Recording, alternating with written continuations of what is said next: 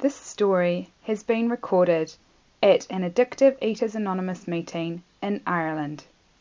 You can email us at contact@aeainfo.org.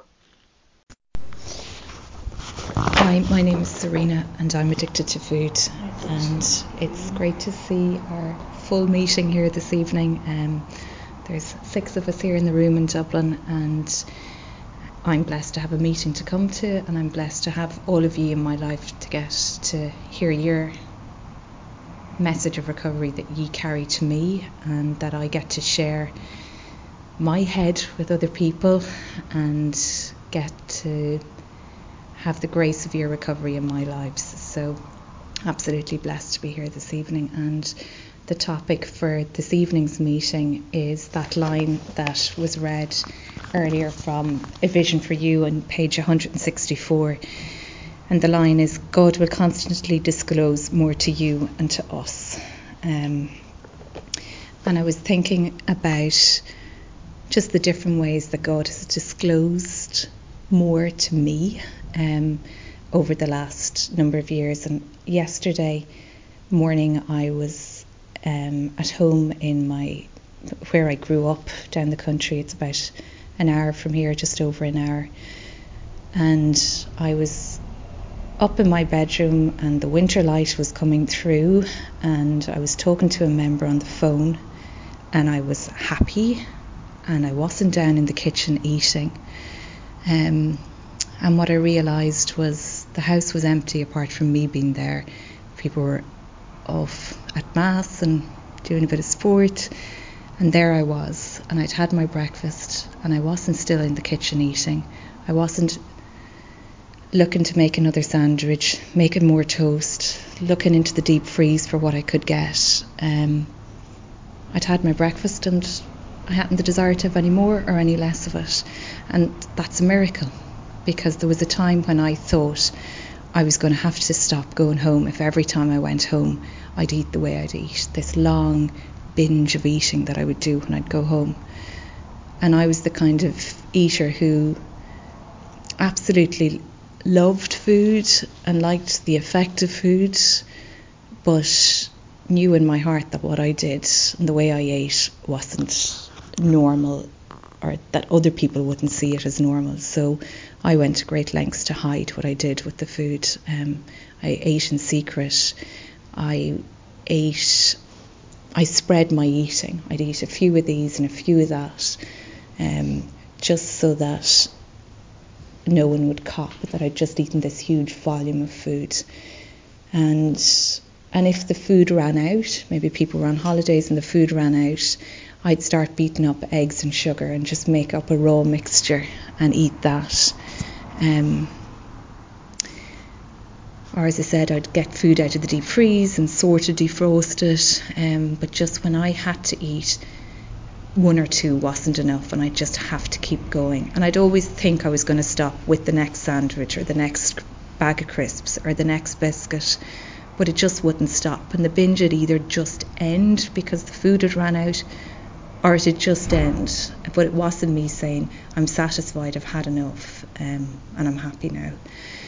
And I used to just think, how can I eat and be thin? Because I had such a drive in me to eat, but I also wanted to be thin. So I'd try and manipulate the food or manage the food by eating food that was maybe lower in calories. So I'd be drinking, I could be drinking the slimline milk, but a couple of hours later I could be in the chocolate. Or I could be trying to not eat the biscuits and not eat the cake, and I'd say, right, I'm just going to eat the apples. And I'd find myself going to Dublin in the car, and I'd have a bag of apples in the car, and I'd just be working my way through them. And that'd be me thinking I was being good. And if I was eating chocolate or eating biscuits, I'd have to hide the wrappers before I'd get to be with company again, or before people had come back into the house. And that was a difference yesterday. I wasn't listening out for when my mother and my sister were going to be coming back into the house. It didn't matter, because I wasn't ashamed of what I was doing. And I had to do an awful lot of eating, an awful lot of trying to control my weight, trying to manage this myself for years and years before I had the experience or had the disclosure from my higher power that this thing has me beaten. And I call it the disease of addiction or the disease of alcoholism now. But I wouldn't have called it that then. I didn't know what it was. I just knew something had me beaten because I could not stop eating. I could not stop obsessing about food. I'd find it hard to get home from work without stopping off at a shop. I'd have my dinner, but I'd be picking before I'd be eating my dinner. And then eating after my dinner, going off to my bedroom in secret. Up and down off the scales. And, and doing things like going to weight loss clubs, trying to walk off the weight. And my weight would just be going mainly up, but sometimes a little bit down. And if it was, I'd be happy with that. But it was never enough. So thank God I got to a place where I had a sense of this thing having the better of me, and that if I lived to be 70, it'd be the same, only worse. And up until then, I hadn't had that realisation or that disclosure. I thought I would be okay. I thought I'd be able to, be okay on Monday. I'd dust myself down, I'd try again, and there was always one more try in me. And it just had to get bad enough over the years to realise I can't do this, I can't manage this. And at that time as well, I could see that I could blame nothing. There was nothing on the outside world that could explain why I'd eat the way I'd eat. And I had no idea at that stage that the problem was in my mind. Really, I saw that the problem was food and weight, and maybe a little bit about how I got on with other people. About 5% of my problem was that. That's what I thought then. And now I'd see it as the other way around. Now I'd say 95% of my problem was how I relate to people and how I get on with people and what I think of me and what I think of other people, blah de blah. And 5% of the problem was the obsession in my head about food and weight and that physical allergy that we learn about. So out of that experience of myself, around that time I saw a flyer that said, "Is food a problem for you?" And I used to walk by that flyer and think, yeah, it is a problem. But it took me a long time to write down the phone number, make the phone call.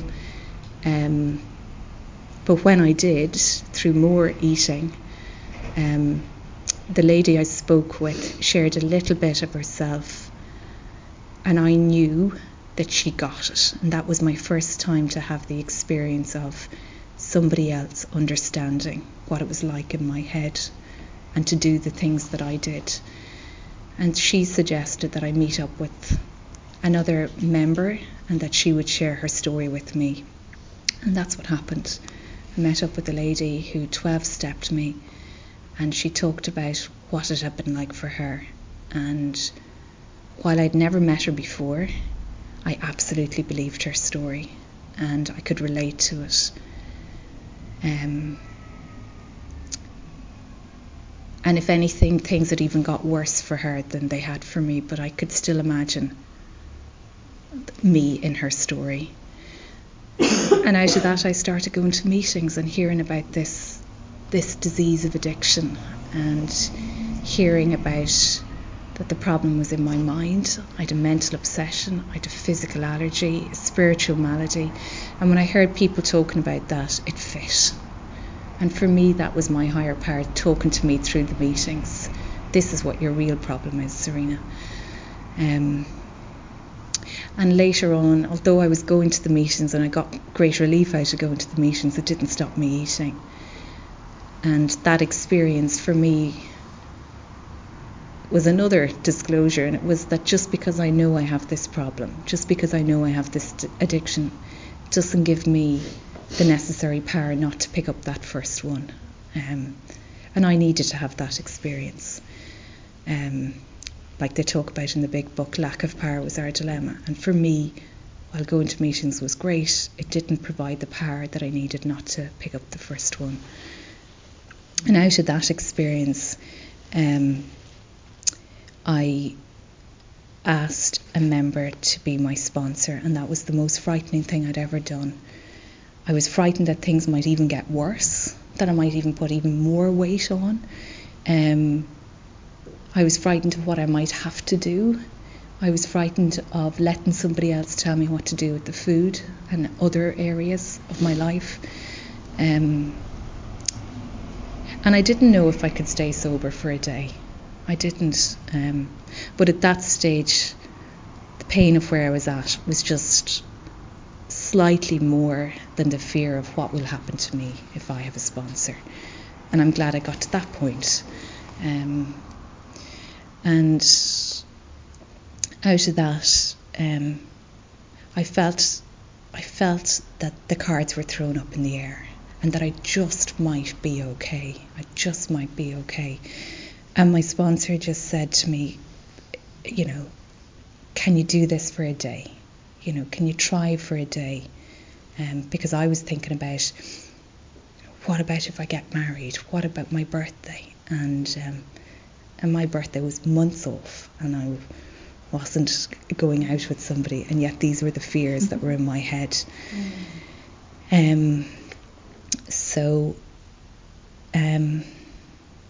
Because people talked about getting a sponsor, doing service, doing these steps, that was what I started to do. That was the programme of recovery that was being presented to me. And in time, I got on and did the fourth and fifth step. And that was another revelation to me that, finding out about my fears and my resentments and what really drove me. Driven by 100 forms of fear, driven by me thinking about me. How will I cope? How will I manage? How does this affect me? And it was all me. And I didn't realise that was my disease. And that had to be pointed out to me. Because here was all this stuff that was nothing really about food, but drove my eating.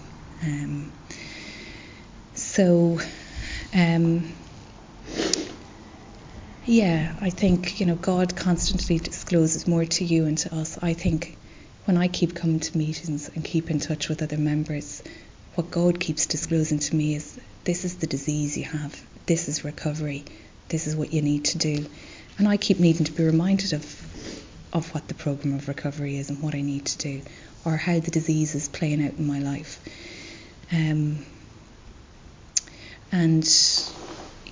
More recently, I've had that experience of the second half of the first step, just that sense of my life is unmanageable by me, and feeling that I wasn't spiritually growing, and not knowing why I was getting uncomfortable.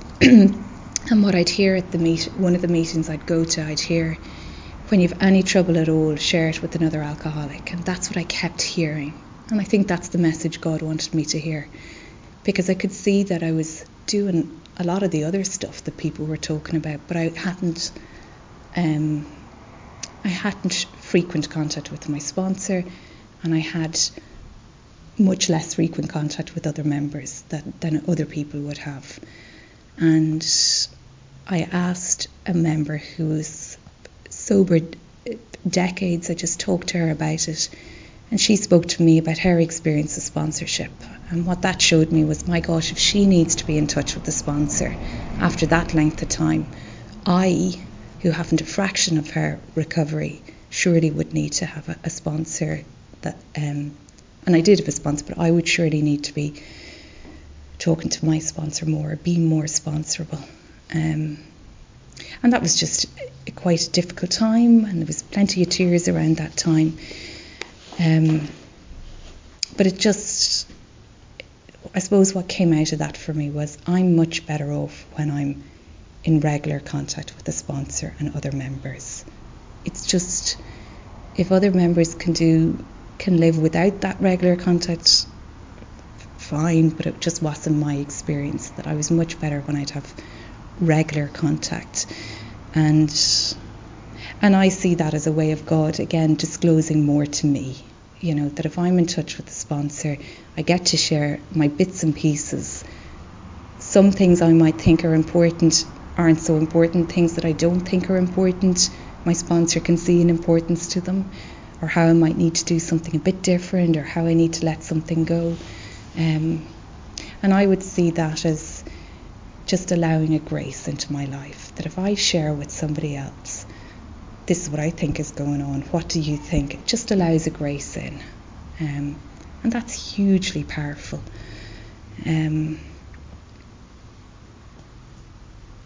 And I had that experience at the weekend, just being at a family party, lovely family party, lovely people, but just feeling that bit of disconnection and that feeling of, I didn't bring the right present, I should have done something different.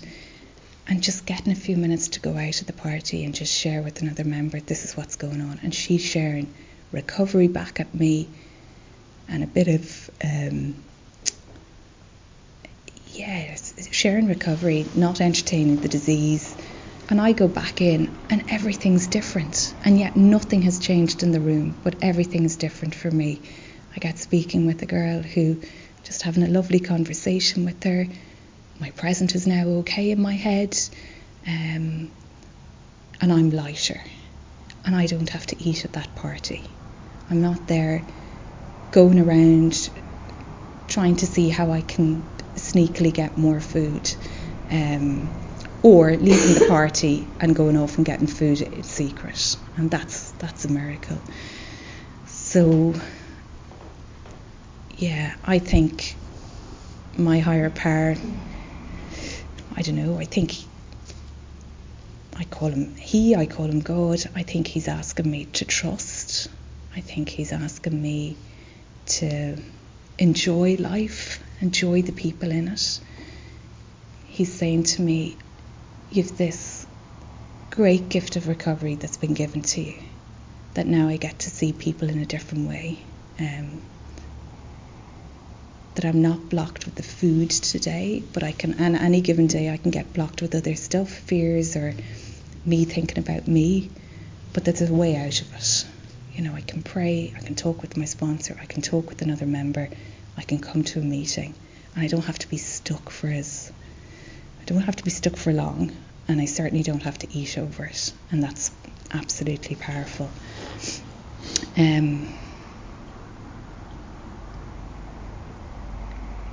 So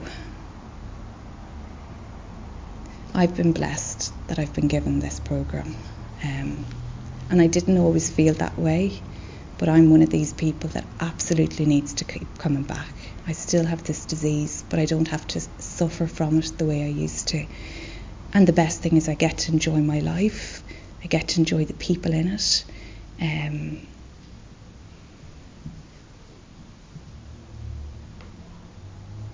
I get to be in love. I get to have a different relationship with my higher power. And I've been told here the best is yet to come. And I do want the best. And I believe if I keep coming back, and by the grace of God keep in touch with other members, that I don't ever have to know what it's like to self-destruct again. And more will be revealed. More good stuff, I hope. So thank you for listening to me.